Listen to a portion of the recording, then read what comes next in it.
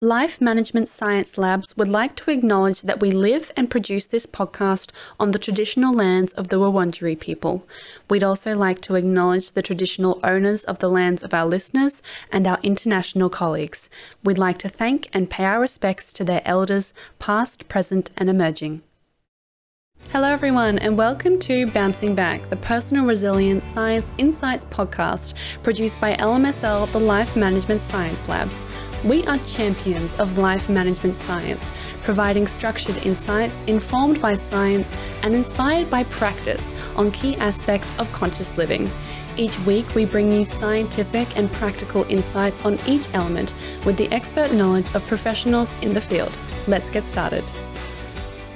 Hey everyone, and welcome to Bouncing Back, the Personal Resilience Science Insights podcast. I am your host, Tia Harmer, and today I'm joined by Danielle Arigo, Associate Professor of Psychology at Rowan University. Today's topic addresses social comparison and its uses in intervention for behavioral change. Let's get started. Hi Danielle, how are you? I'm doing well, thank you. How are you? I'm good, thank you. How's the weather where you are? It was actually gorgeous today. So I am in southern New Jersey in the United States, and we're on the East Coast, just south of New York. But it was a gorgeous day here today. Oh, that's so nice. Yes, we have been blessed with good weather for the first time in so long. The sun is shining today, the clouds, and it's blue sky, and it's just like, oh, it's so nice because it's been like Lovely. torrentially raining here, like flood level rain here. So Wow. we're like, so everyone's really grateful that we finally got some sun. But thank you so much for being here. So you're a professor of many things, as I've read, and you've done a lot of research in the area of social comparison, which is what we're going to talk about today. But before we get started, for those who don't know you, do you mind explaining who you are and what it is you do? Absolutely. Yeah. So professionally, I go by Danielle, but please call me Danny. So I'm Danny Arigo. Like you said, I'm an associate professor of psychology at Rowan University. And really, that means that I do all things academic. So I, like many of your guests, I teach, I do research, and I am a clinical psychologist. So whenever you tell somebody you're a psychologist, they think that you're that kind of psychologist, that you're going to be, analyzing everything they say. So I'm actually one of those. Statistically, it's unlikely that if you talk to a psychologist, they're going to be one of those. Seriously? There's so many different types. Yeah. Oh, okay. Yeah, there's more not of those than there are of us, but I'm one of those. And I have a license to practice the way that a lot of practicing psychologists do. So I do have a degree that allows me to focus on mental health problems and helping people build up their strengths to deal with difficult times, depression, anxiety, things like that. But my primary focus is actually on using the science of behavior change, which we would use to help you with depression and anxiety and those kinds of things, to help you modify your health behavior. So whatever your health goals are, we're using the same principles to help you figure out how to make the things happen that your physician might want you to make happen. So losing weight, being more physically active, stopping smoking, those things are, we're knowledgeable that we should be doing those things, but they're really difficult to do. So your physician tells you what to do, and I'm the person who helps you make that happen. Make it happen. That's so cool. Yeah, because I think, like you said, it's so easy to sort of know that, like, oh yes, we are, supposed to do exercise every day and eat healthy and not smoke and all that kind of stuff. But the general population is really bad at actually doing any of those things. I think that's why we have, I run a productivity podcast as well besides this one, and there's a reason that we have that. It's because people still struggle to be able to do the basic things, but that's cool. That's your job. So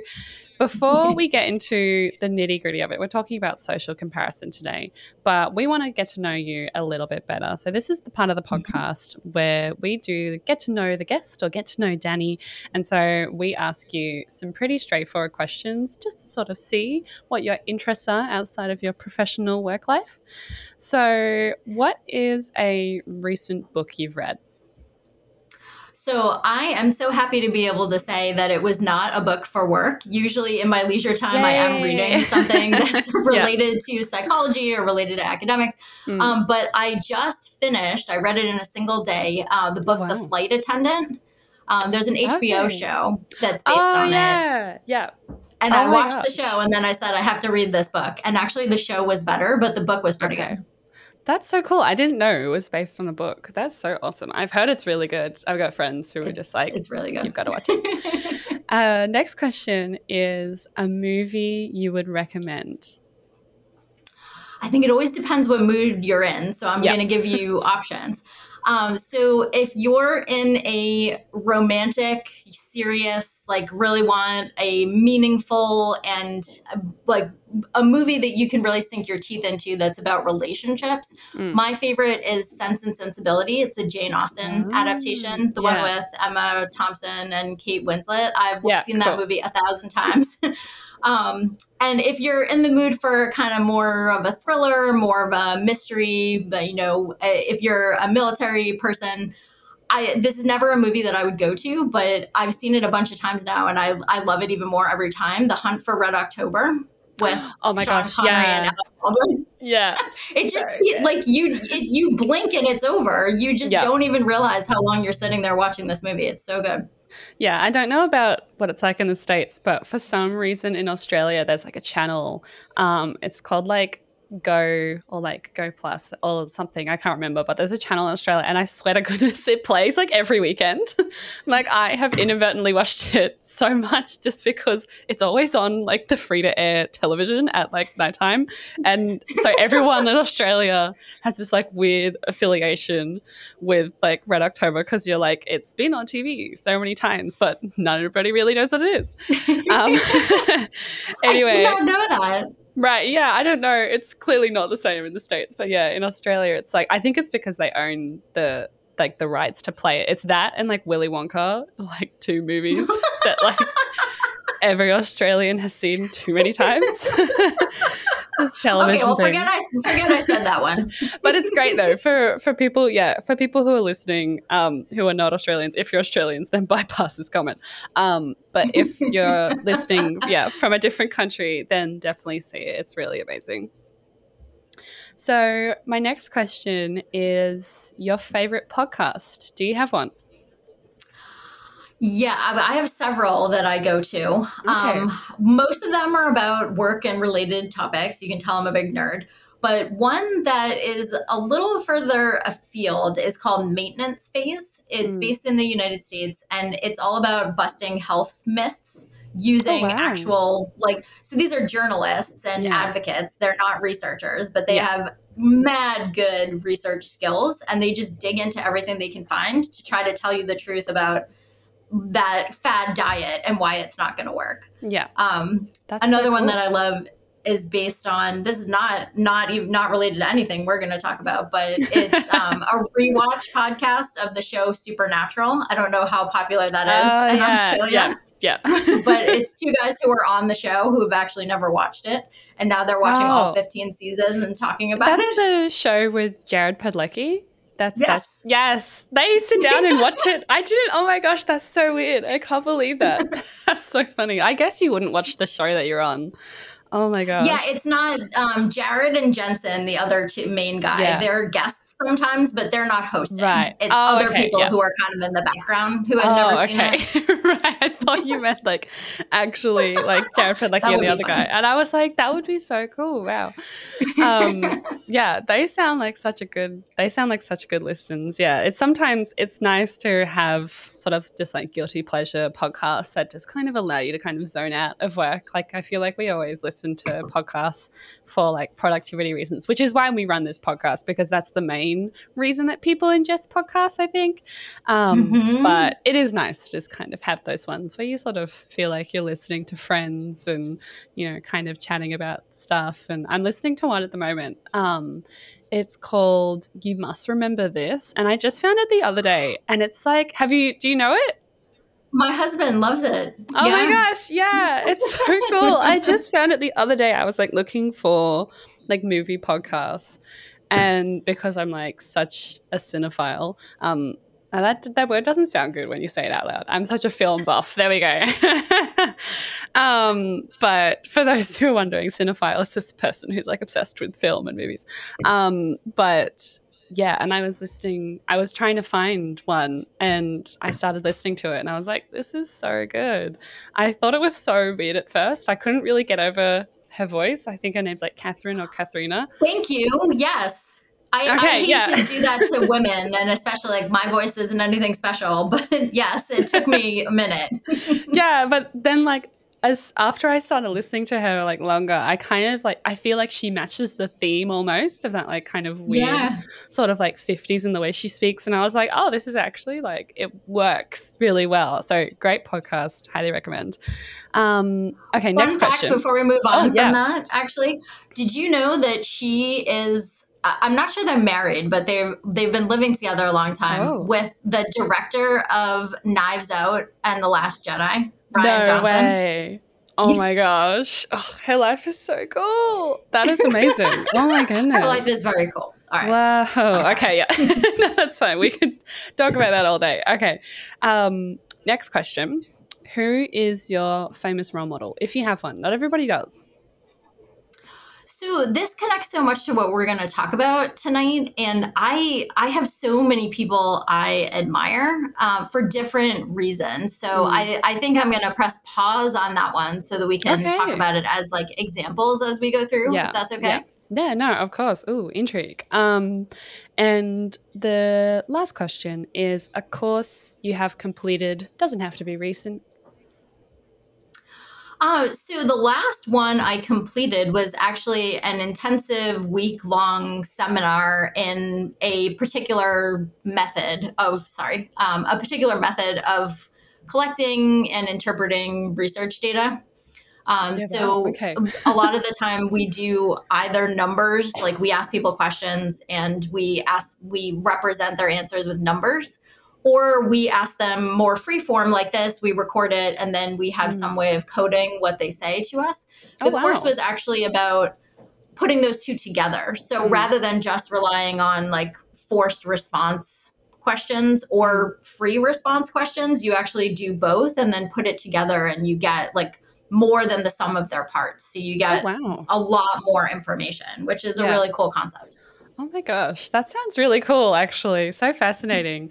So, thank you for answering all those questions. We're going to get into it now and sort of discuss, we're here to talk about social comparison and the effects it has on our personal resilience and sort of that behavioral intervention. But before we get started, for our listeners, Danny, how would you define personal resilience? I'm so glad you asked me that question. I don't know how it is in Australia these days, but I think we've gotten to the point where people are hearing this word so much. They're hearing about resilience and how important it is that for a lot of people, they're kind of disconnected from what it means. And I think it has a lot of different meanings, honestly.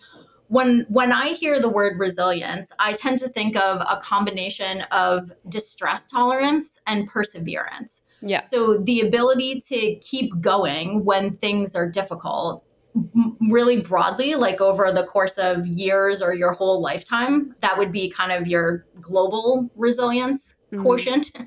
But also in the moment, like as we go through the day, we have moments that are really, really difficult. We don't want to be doing whatever it is we're supposed to be doing at that moment. And resilience is the ability not to pretend that that doesn't exist or to put a smile on everything, but just to be able to push through that and get to the next step and stay consistent with our goals. So we know what's important and we don't rely on whether or not we feel like it in the moment. If I only did the things I felt like, lots of stuff wouldn't get done. Like I wouldn't be taking out the trash, right? But I know how important that is. And so even if I don't feel like it, if I'm not motivated, I'm going to do it anyway. And I think there's a lot of that goes into resilience, just being able to keep going when something isn't really working for you, to figure out what isn't working and move forward, whether that means you take a different road or you push through and just, overcome the circumstances. But it's complicated, right? There's a lot that goes into it that I think at this point we can overuse the term, and that's not the term's fault. Yeah. That's our fault. Yeah. No, I totally agree. And I kind of want to touch on something that you brought up in terms of people thinking that it kind of makes you like immune to adversity. Like there's that misconception that a lot of people think that being resilient means that you have this like weird sort of like morbid tolerance towards like certain things. And depending on what field you're in, obviously that kind of thing can sort of occur, but it's not healthy most of the time. But why do you think a lot of people believe that being resilient means being immune to adversity? Often I think it's because we only see the results. We don't see the process. So when we say, oh, look at this person, they're so resilient, it's because they're successful, because they've already done the resilient things that have led them to a positive outcome. We didn't always get to see how hard they had to fight internally and externally to get to that point. So it's something we do with social comparison. We'll come back to this, that we see people's outsides and we assume that that's all there is. And we don't really get what's on the inside or what it took to get to that point. And I think in some ways, for people who really deserve the characterization of being resilient, the idea that that meant it wasn't hard, that they just like sailed through it, it really sells them short. Resilience is like, no, it wasn't. It wasn't easy. I got here in spite of my circumstances or in spite of my own like getting in my head, and I pushed through that somehow. Yeah, definitely. I think you've touched on something really interesting there in terms of we only see the results and not really like the process of being resilient, because sort of being able to be vulnerable with yourself and be resilient and understand like, okay, this is hard, this is difficult, but I'm going to like work in a way that's going to allow me to get through or be productive even despite sort of all of these afflictions. And a lot of the time we don't see that process because it's inside and people are dealing with it. And a lot of the time, it's not verbalized. So you touched on kind of how that relates to social comparison. So for those who want to know a little bit more, how would you define social comparison? So the technical definition is anytime we evaluate ourselves relative to other people. That can mean a lot of different things. So usually when I'm trying to teach people about it, I ask them to think about, well, when was the last time you noticed a similarity or a difference between yourself and somebody else? Did you have thoughts about that? Sometimes these can be so quick that we don't even really notice they're happening, which can make them difficult to deal with. Yeah. But the ones that we notice, the ones we tend to be aware of, are the ones that we have emotions about. So you notice that someone else is where you want to be. And either you feel like really good and inspired by that, or you feel kind of dejected and anxious and like inferior. You're thinking about, how that person's already doing so much better and you'll never get there. Or the opposite way, you're thinking about, oh, I'm so grateful I'm not doing worse like so-and-so. Or, oh gosh, my situation could get a lot worse. Here's a tangible example of that. We tend to notice the ones that give us an emotional reaction. Sometimes the ones that don't give us emotional reactions still kind of work in the back of our minds. And it's almost like we don't even notice what kind of effect they're having until they build up after a while. So it's more than similarities and differences, but it's evaluating yourself relative to other people.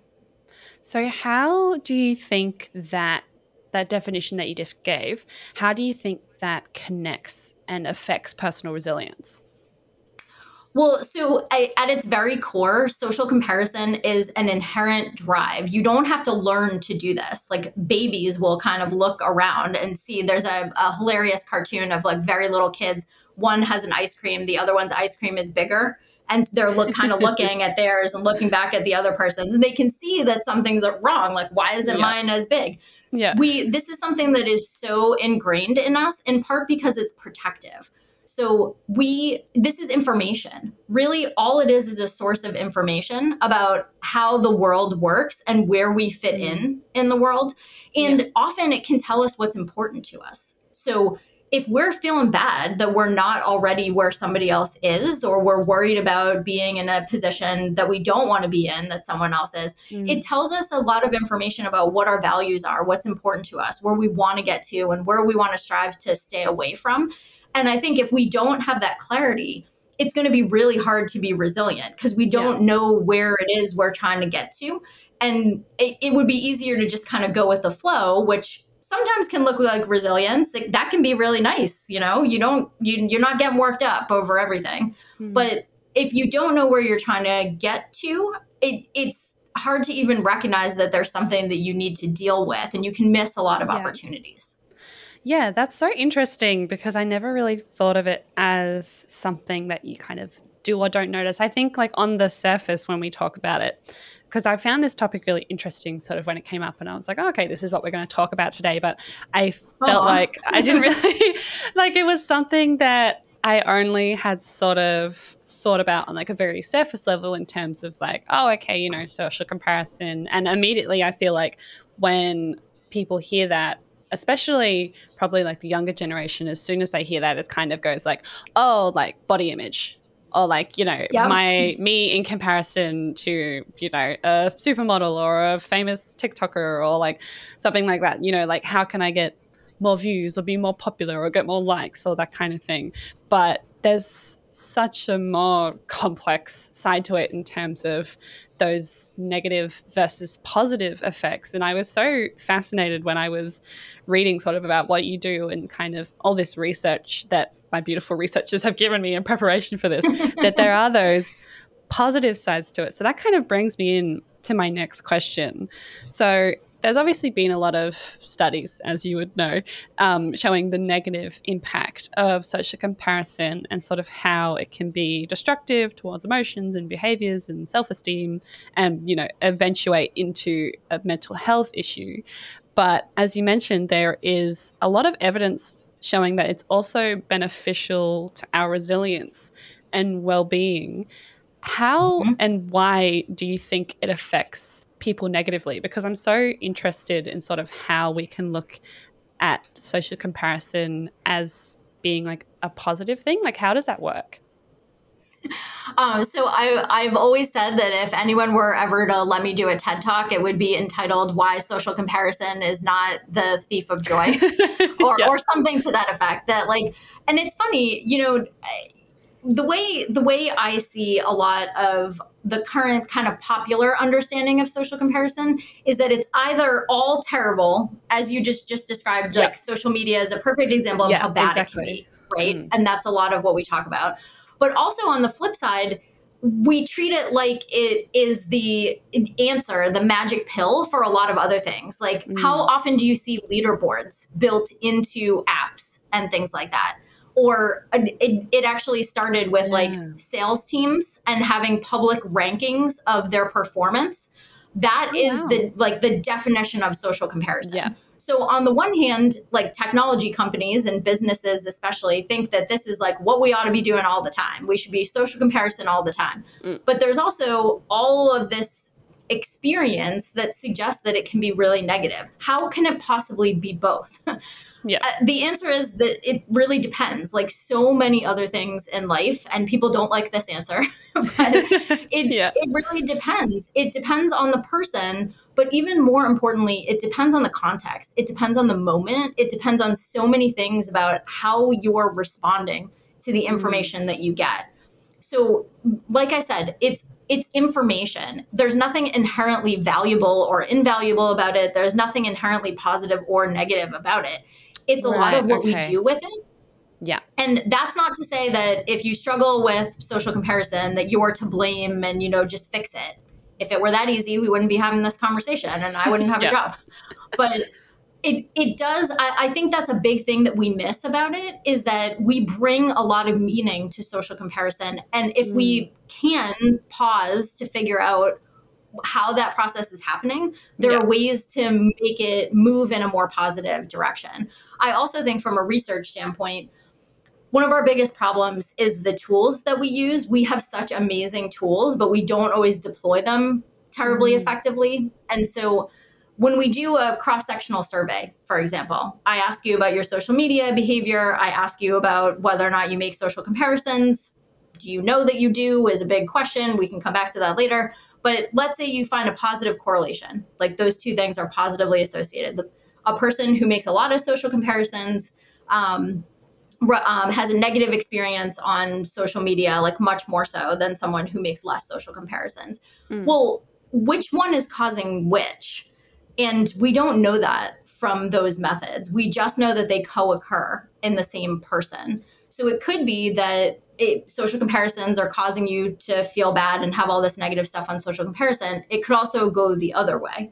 Okay. And I think this is a big big question about depression and anxiety. What's causing what? Are we bringing a lot of negativity to a context where social comparison is rampant? And so, but we would be doing that no matter what the context was.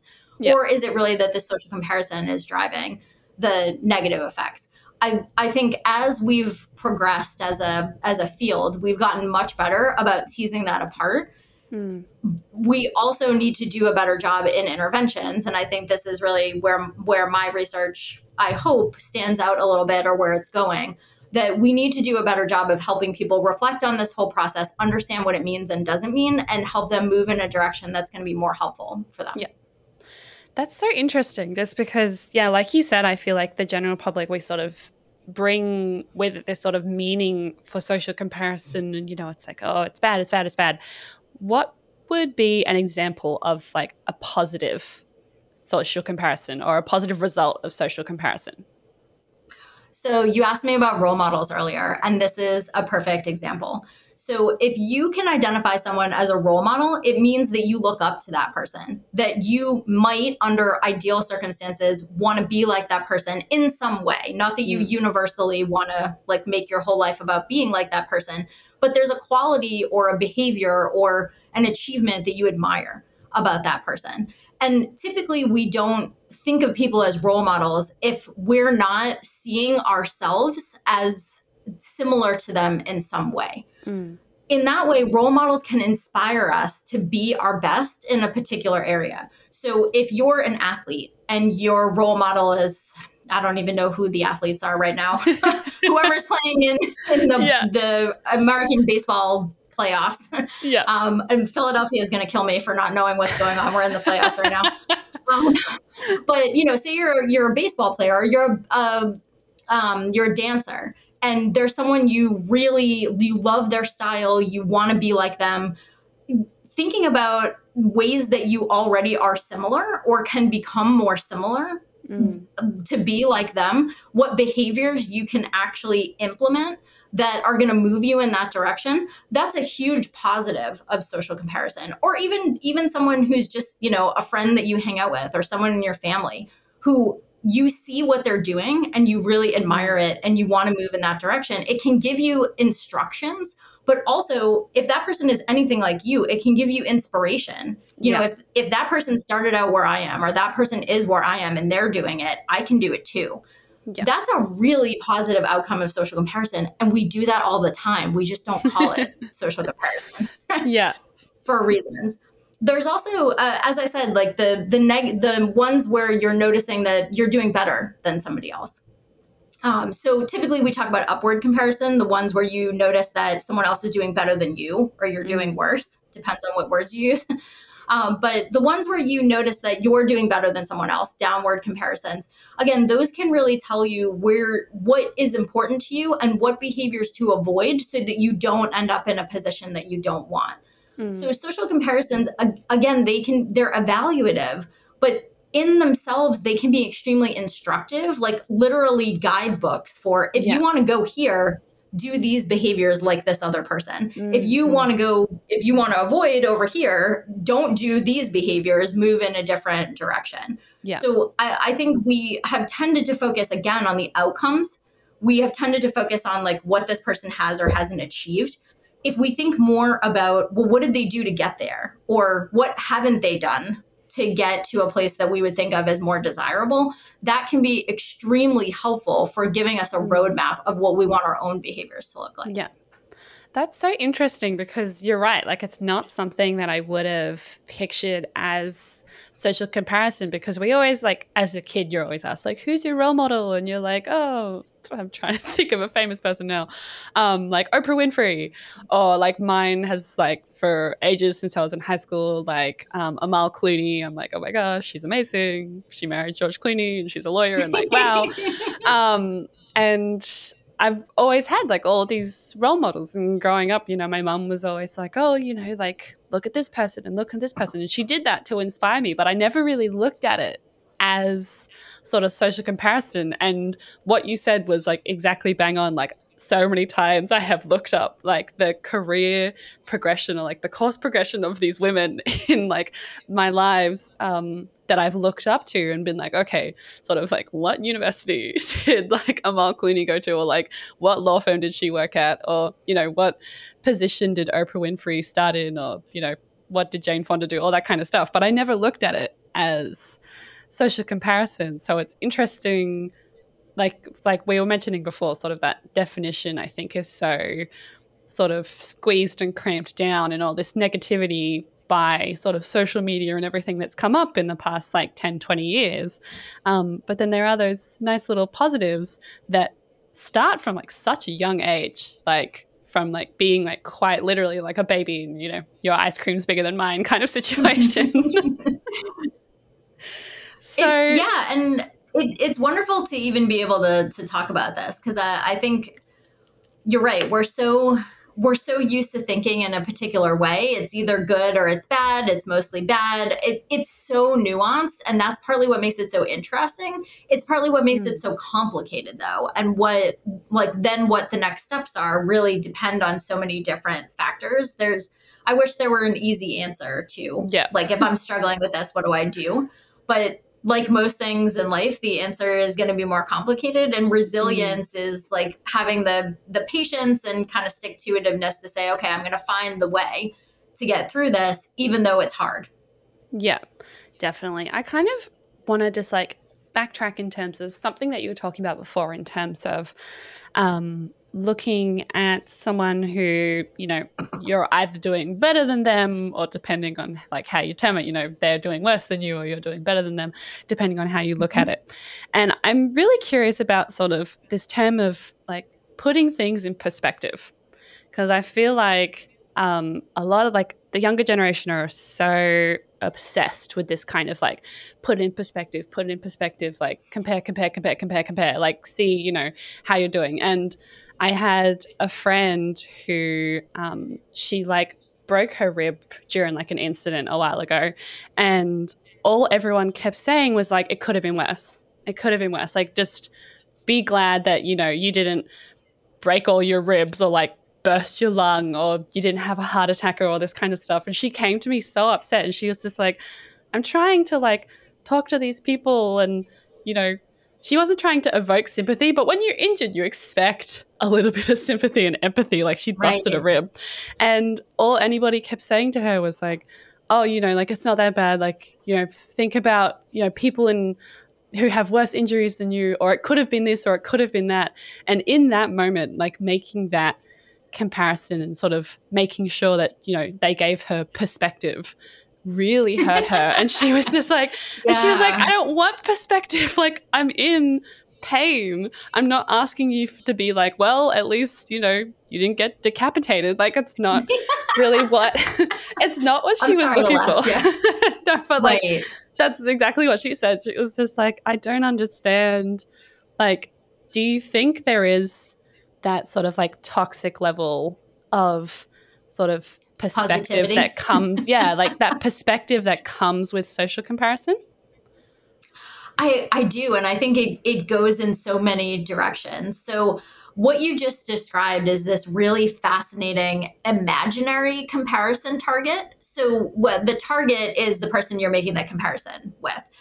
In everything that you just described, people were using probably real information. These things can happen, getting decapitated could happen, but they probably couldn't identify a person they knew who that happened to, right? Yeah. They weren't saying your situation could be Leslie's situation. They were saying like, imagine this, like murder crime show level situation that could be a lot worse. And it can help you put things in perspective for sure. But usually when you're the one who's offering that, when you're the one who's coping with your own situation by recognizing how much worse it could be, when that comes from you, that's a totally different way of getting perspective. Essentially, when other people say it, they're saying like, your situation's not that bad. And so you shouldn't be upset. that's not what they mean, but they're uncomfortable with your discomfort, so they just want it to go away, right? Like they're trying to make themselves feel better by making you feel better, because and like they care about you, so they want you to feel better. But that is a twisted way of doing it, and as soon as you break it down and really think about what you're saying, it all falls apart. Like, why would that be helpful? But when people do it for themselves, when they say to themselves like, oh geez, thank goodness it wasn't worse. Like when that seems to be more of a spontaneous, self-generated thought process, it can be really helpful. And as long as it's not being used to avoid what's really going on, it can be useful. So one of the problems is when, like most things, when you only have one way of thinking about it, when there's only, it could have been so much worse, therefore you don't have a right to be upset. Or look at all the ways that I'm not doing better already. All of these people are doing better, and therefore I'm inferior. When those are your only modes of operating, that inflexibility is usually a sign that something's not going well. One of the hallmarks of resilience is adaptability, flexibility, being able to take different perspectives. But essentially what you just described is a single perspective that's kind of being forced from the outside. And usually that's not, regardless of whether we're talking about social comparison or anything else, that's usually not terribly helpful, as much as it's coming from a good place. Like someone wants to help you. They just don't know what else to say. Yeah, exactly. Like I can see like the intention, and like the people who said it, like I understood what they were trying to say, but she was just like, so like, why would you say that to me? Like that doesn't make any sense. And I think, like you said, it's just sort of like people don't entirely know what to do in that kind of situation. So they're like, oh, it could have been worse. Like that's all that comes to it. So how can we optimize the use of social comparison while avoiding the negative consequences? So I might start with recognizing that so much of this is just natural. That when people talk about the white bear problem, like tell yourself, don't think about a white bear, don't think about a white bear. Or if I were to say that to you, don't think about it. Yeah, that's all you're going to think about. It's already that's happened. Not how that. Yeah, exactly. So one kind of initial step is just recognizing that we all do this. Some people rely on it more than others. Some people, it happens to them more than others. Some people, they have more negative responses than others. But this is natural, and there's nothing wrong with doing it. It's so much about how you're using the information. So step one is like, don't judge yourself for doing it. We talk a lot with, like, I talk to clients a lot about there's enough, if you're just trying to deal with your negative emotions, there's enough of that without squeezing it. It's like squeezing imagine a rock as your emotions, but like squeezing the rock is making it that much more difficult to deal with what's underneath, because you've covered it with a layer of like tension. Yeah. So if you can kind of let go of the self-judgment first and just recognize what's really happening, that is going to make it that much easier to deal with. Optimization really comes from, I think, first understanding like, where are you trying to go? The social comparison can help you get to a lot of places, but if you don't know where you're trying to go, it's very easy to only focus on the negative information that you get from it. Yeah. We just talked about role models. I think that's a great way to optimize social comparison, that recognizing that someone who's doing better in your mind, and this is all about your own perception, but someone who you think is doing better than you in an area that you care about, ask yourself, well, what are they doing that is helping them get there? Is that something I could do too? Or could I make some modifications to get closer to that? Yeah. Likewise, someone who's doing worse, other things that they're doing that I think if I avoid doing those things, or if I do something different, I'll have a different outcome. And using that to kind of get perspective a little bit on like, okay, where am I at? Where am I trying to get to? And what's going to be best for me?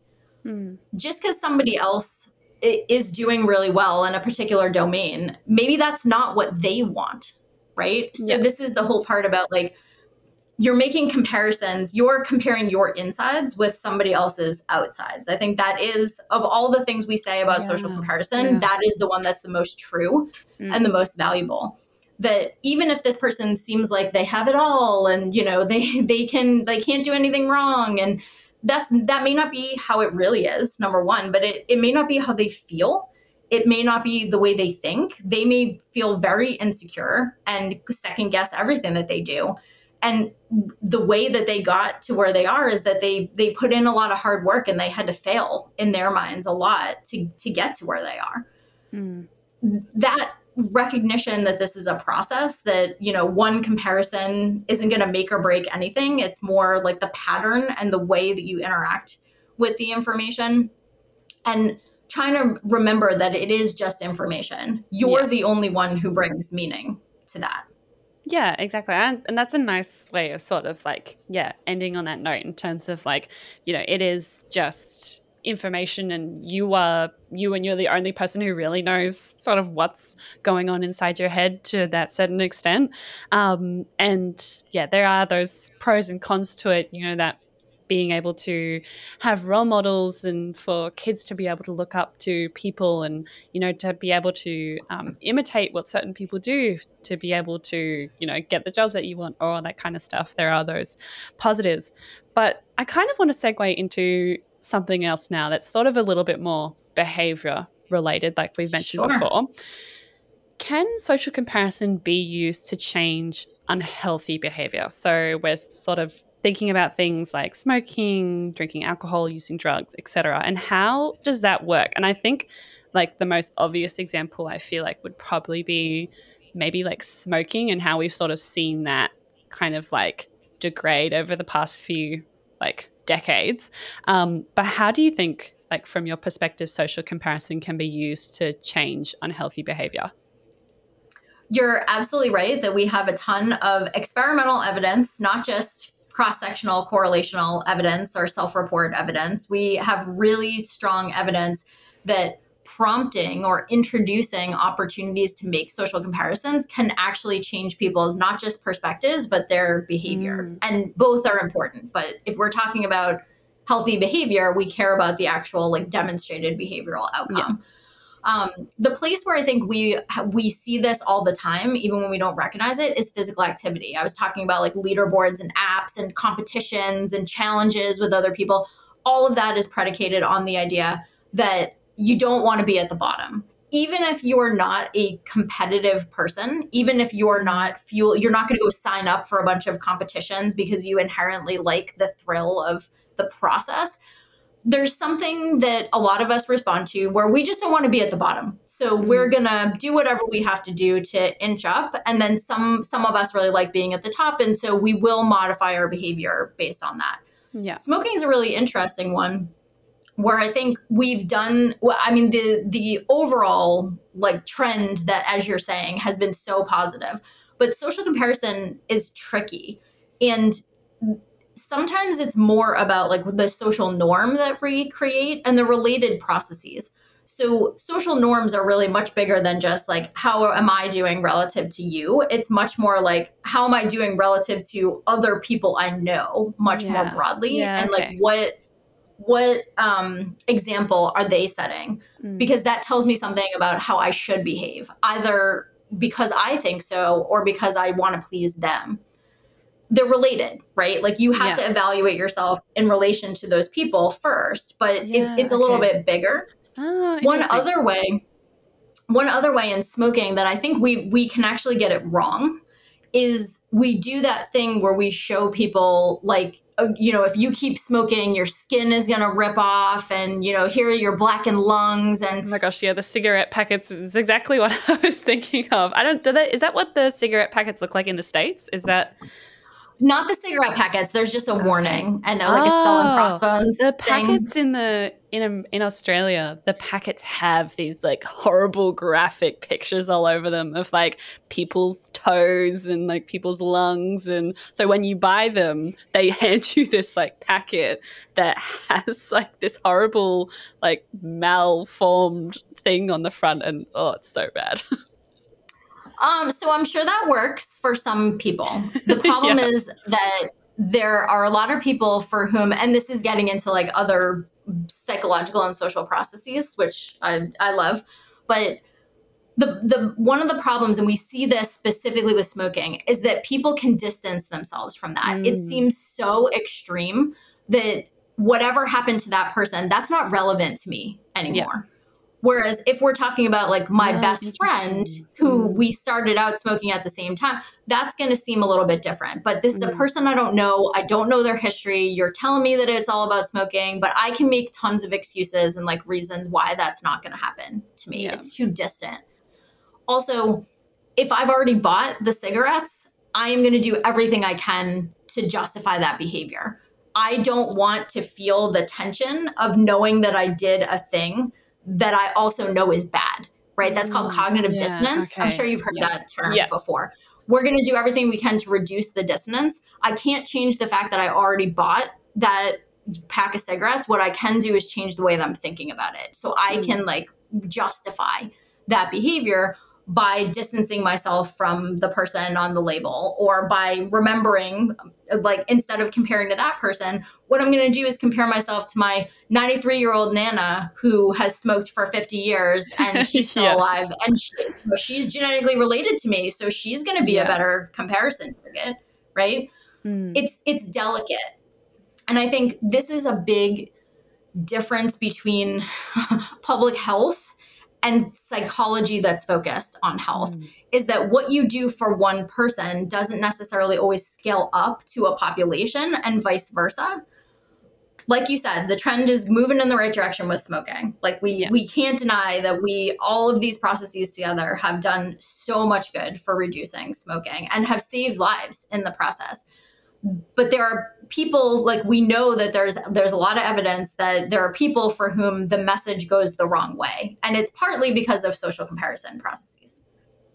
That's so interesting. Yeah, just like looking at how those things are interconnected, and that cognitive dissonance that you mentioned before. It's so right, because you still, like, you see the packets and you're like, oh yeah, like that's gross. But then the person like still smokes them and you're like, okay, well, that's something that you just must believe is not going to happen to you. And I find that so fascinating. So when it comes to sort of this behavioral change that comes from social comparison, is there a way that, like, if we want to change somebody else's behavior instead of our own, is it possible to do that without hurting someone's feelings? Wow, that's a great question. So, I mean, as someone who designs interventions, if I'm going to use social comparison, the idea is that I'm going to use that to help people change their own behavior, or to, help them change their behavior. In terms of in our personal life, I think it is a little bit more complicated. One kind way to do it, I mean, you just brought up an example of I'm going to use social comparison to try to get you to gain perspective. That doesn't always work very well. Yeah. But other ways that we can do it are maybe gently, very gently, encouraging people to think about, like, okay, well, where is it you're trying to get to? Or, what kinds of things are really important to you? Like, a lot of the work that we do in psychology is around values, helping people clarify their values. So not just the outcomes they want, but the ways to live that they find really valuable. And then, okay, who's doing that? Either in your personal life, or a role model, like a famous person or a sports star or a politician, whoever it is. How can you use what they're doing to get yourself a little bit closer to where you want to be? We use this a lot in group interventions, and we have to do it very subtly because we don't want people doing the negative comparisons with each other. Yeah. But if there are people in the group who are doing really well, that actually suggests that so could you. You were probably all starting from a similar place. And so emulating their behavior is probably going to move you, maybe not to exactly where they are, but is going to move you more in that direction. Other ways that we can either help people with social comparison or use social comparison, I think really have to do with perspective taking in a positive way. So reminding people sometimes that like, well, you know, you don't know everything about that person. Like maybe it's a lot harder for them than it looks like. If you want to get to where they are, it would be really interesting to know more about how they got there. But helping people reflect on why comparisons are important to them or why they kind of hang on to or respond to that information, not in a I'm going to psychoanalyze you kind of way. That's difficult to do, and you should not do it without training, and it costs money. It's not free. But at the same time, like I think instead of telling your friend, oh, it could be so much worse, just asking more questions. Yeah. Right. Not in an invasive way, but just like being more curious about somebody else's perspective can help you avoid saying the wrong thing in a lot of domains, but especially with social comparison. Yeah, definitely. So in general, would you recommend upward or downward social comparison to facilitate behavior change? It depends on depends on the person. It depends on the change they're trying to make. It depends on so many different things. But I think both can be equally helpful. It just depends on what someone finds motivating. You know, there's what is it called? You can probably cut this part while I'm fumbling with my words. But there's a concept in coping. This isn't quite what I was thinking of, but it's the closest thing, where either you're the type of person or you're in a set of circumstances where you're going to try to approach something good, or you're in circumstances of the type of person where you're going to be motivated by avoiding something bad. So if you're more in the camp, temporarily or otherwise, that avoiding something bad is going to be motivating, using downward comparison is going to be really helpful. If you're more the type of person or in circumstances where approaching something good is going to be more motivating and focusing on like, here's all the good stuff I'm going to get, upward comparison is going to be more valuable. Okay. Interesting. But one of the reasons why I think a leaderboard does work when it works, and if it works and for whom it works, is that you get both. Right? You get to see, and it's dynamic. It's not just like you get one snapshot of information. Things change as your behavior changes, and it keeps you, if you're the type of person who responds to this kind of information, because not everybody does, but if you're the type of person who does respond to it, it's continuously changing. It keeps your attention, and you have to keep engaging in the behavior to continue to get the ranking that you want, right? But you also can choose, are you going to focus on how close you are to the top? Or are you going to focus on how far you are from the bottom? Or are you going to focus on how close you are to the bottom? It's like a glass half full kind of thing. Yeah. And when you have choices, this is something we know from a lot of research, like my research in particular. People who struggle with making health behavior change in particular, they don't really like to only have one person to compare themselves with, because then it seems like a competition and only one person is winning. When there are more people and you're just ranked with a bunch of people, you can choose what information is going to work for you best at the moment that you're encountering it. And I think preserving choice, preserving the ability to reflect and to use the information in a way that is going to be valuable. If we don't have those opportunities, we're usually going to just do whatever the default is, and that's usually going to be bad, like with social media. Yeah. Yeah, that's so interesting. And like you said, it entirely depends on the person. And I think, especially when it comes to physical activity, I'm not a competitive person. I think maybe that's why I just relate to that more, is because I don't like having just one other person to be sort of like competing against. I do not enjoy the idea of like having that competition when it comes to like sort of physical activity. Maybe when it comes to academics, I feel like I'm a little bit different. But I think I can get a little bit more competitive in that field, but maybe that's just because that's my area that I feel more confident in. But yeah, it's interesting. I think the idea of leaderboards and sort of being able to see, are you closer towards the bottom or are you closer towards the top? And it's kind of like this is like a really random anecdote, but it's sort of when you're playing like Mario Kart like with other people. And I got two little brothers, so this is like something that occurs really like frequently is my aim is just to not come last. Like Yeah. my entire goal is just to not be like 12th. Whereas my brothers are like, we have to be first, or like at least in the top 3. But if I like don't come 12th or I come 9th, I'm like, yes, I won in my head. You hear that so often on the Great British Baking Show or the Canadian version, or is like in the technical, I just don't want to be last. I don't care about anything else. For some people, but then other people are really like, no, I want to win, right? Yeah. And either one of those things can be super motivating. It depends on you. And you also highlighted another really important aspect of all of this.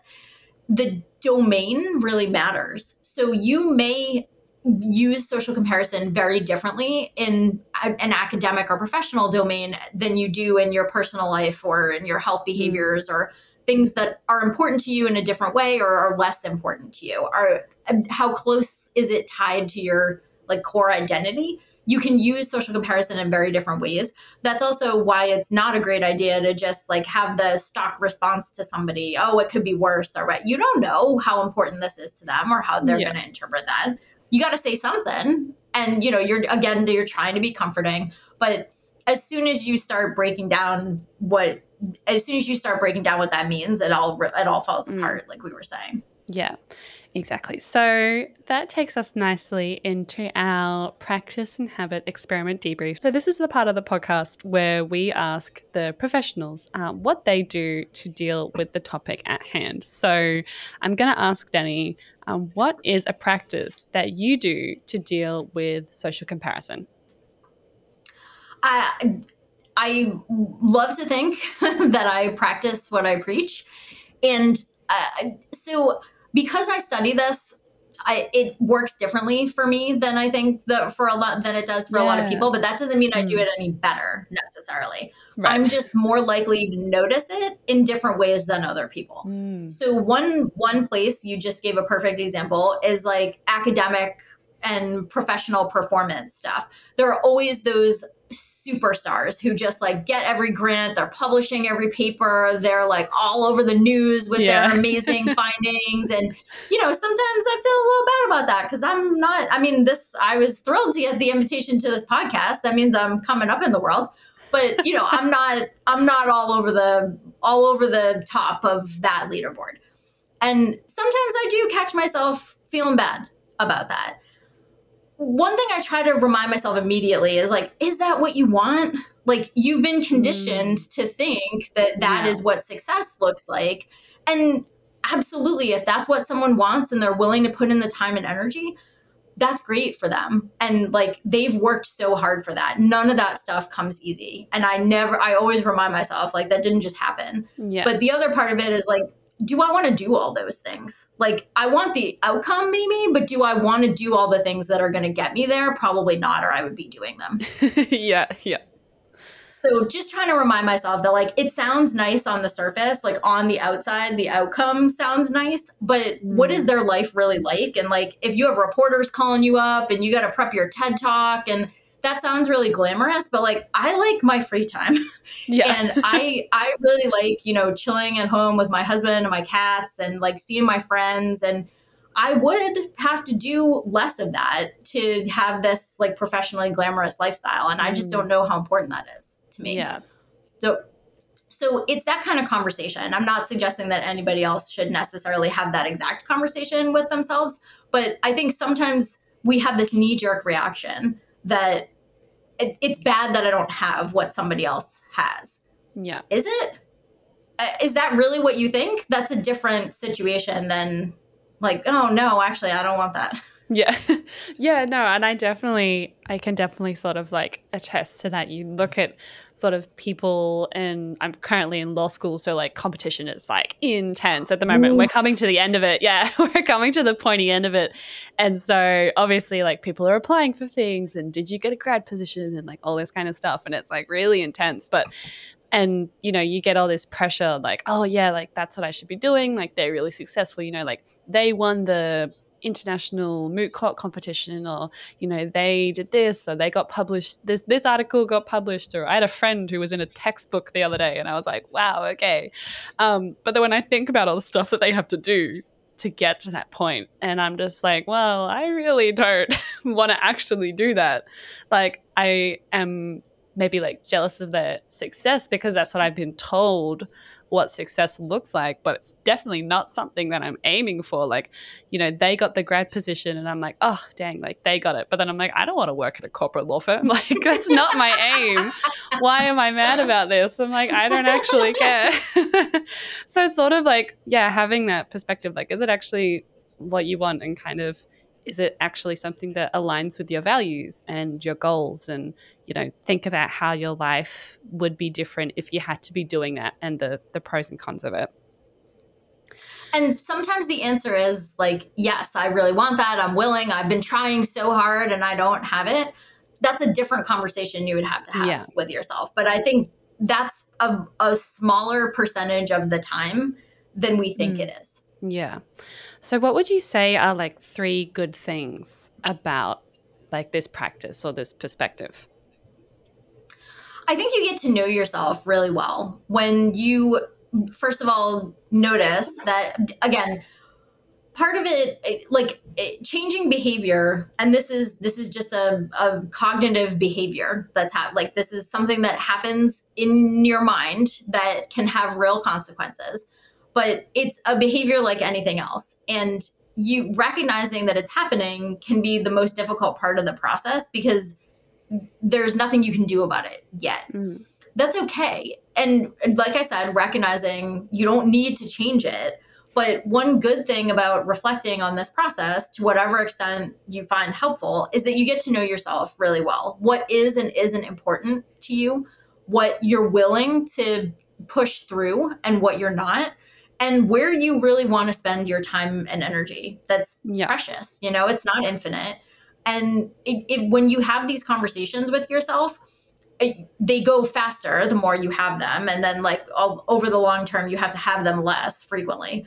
But if you pause for a few seconds and have these conversations with yourself, you can really figure out what it is you want and make it easier for you to drive forward and make good decisions that are going to get you there. I think you also learn a lot about other people because you have the capacity to have these conversations and to reflect with other people on how this works for them, if you choose to do that. But we hear a lot that, especially women, but not exclusively, we hear a lot that there are these like just conversations that are rampant where you mentioned before, like seeing a supermodel or like seeing someone really attractive and immediately feeling bad about that. That's a place where social comparison actually works a little bit differently than what I've been talking about. We won't get off on a whole tangent about that. But,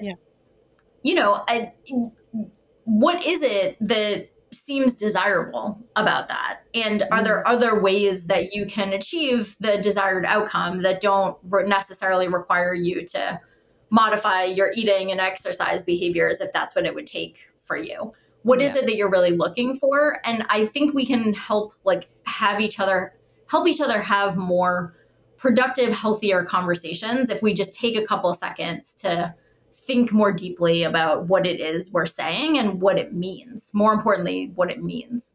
So those are only 2 things, I think, but they're meaty. Do I think that? No, I think that kind of sums that up nicely. So just kind of lastly, how do you think this impacts our personal resilience or perception of in life?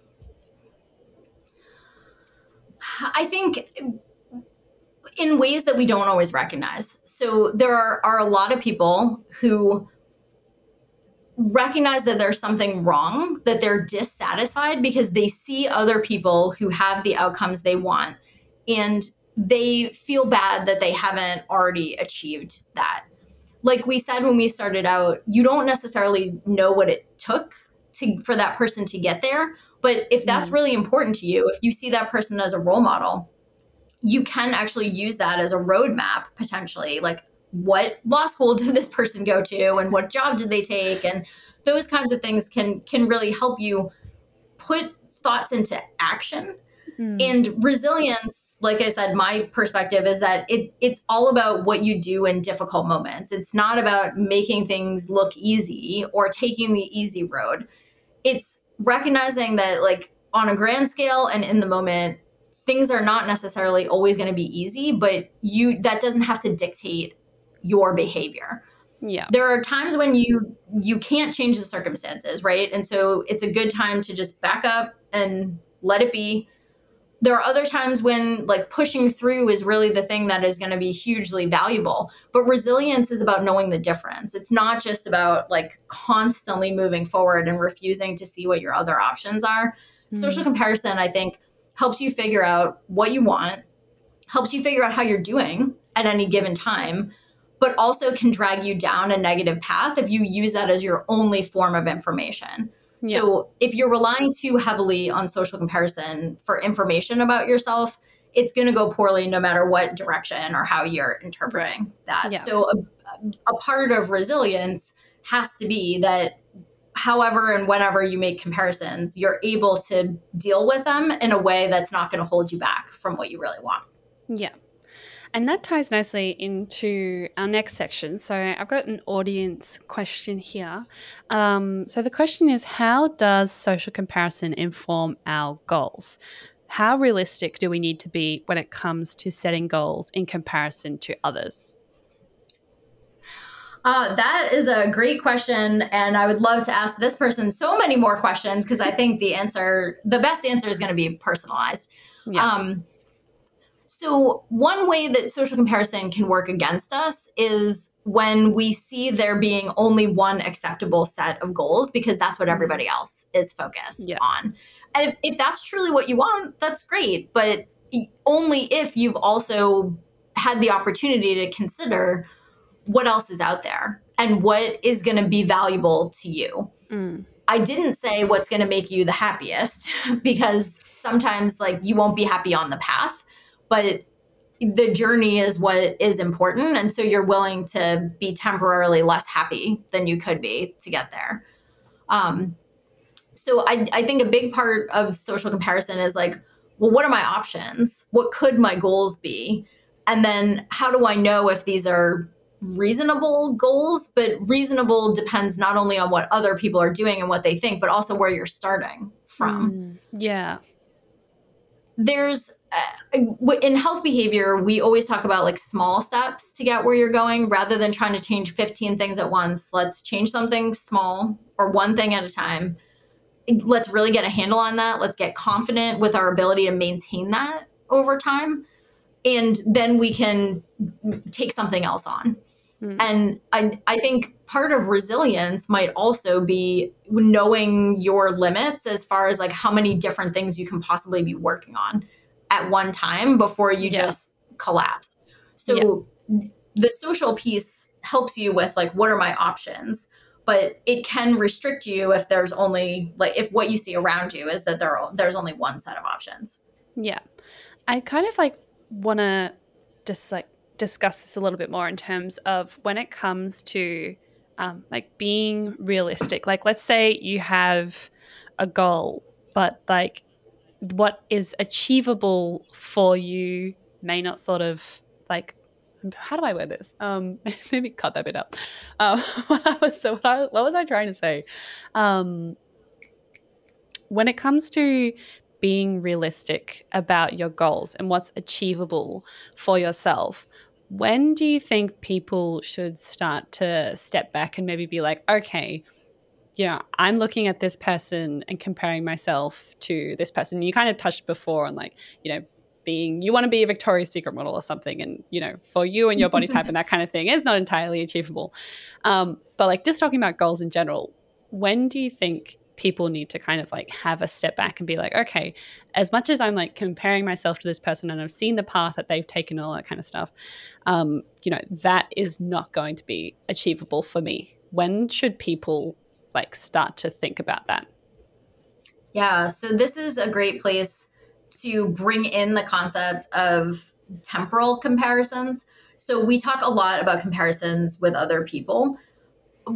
Equally valuable can be comparisons to where we were at a previous point in time. So think about the most difficult thing that you've ever put your mind to and like worked really hard on and what the outcome was.